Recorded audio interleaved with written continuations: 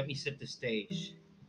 My phone's infernal alarm has just gone off, which means it's around 5:25 a.m.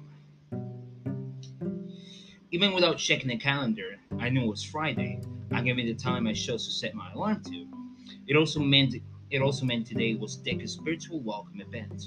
While I was excited, it was not adrenaline inducing. It was more akin to somebody telling me a new Transformers movie had come out.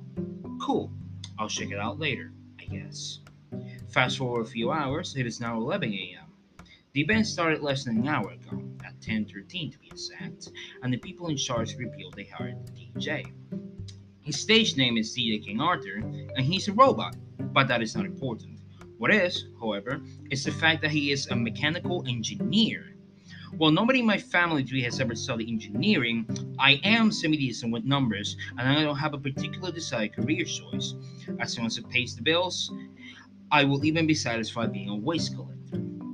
The DJ played some music, not my usual listen, but not bad, and after that took a Q&A break. There, I was able to ask something that has been bothering me for a while. What mathematics do I need to facilitate the study of engineering as a whole? It took a bit of time to write it out. I had gotten cold feet when I realized I could not just hit the anonymous switch, and even more for the DJ to notice. Well, that's a bit of an open question. It depends on the kind of engineer you want to be, but the common foundation is calculus, calculus, calculus, and more calculus.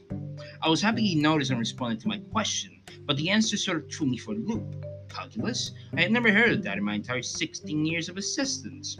Or maybe I did and I just paid enough attention to get a passing grade, but never took it beyond that.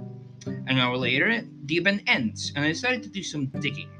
What I found was motivation killing. Basically, it is a college level nightmare. Students with best grades give up, they're being halfway through the course, just starting because of how hard it is to grasp. To be honest, that genuinely scared me. So, I devised a plan that would theoretically, by the end of it, facilitate my studies as a whole when I graduated to university.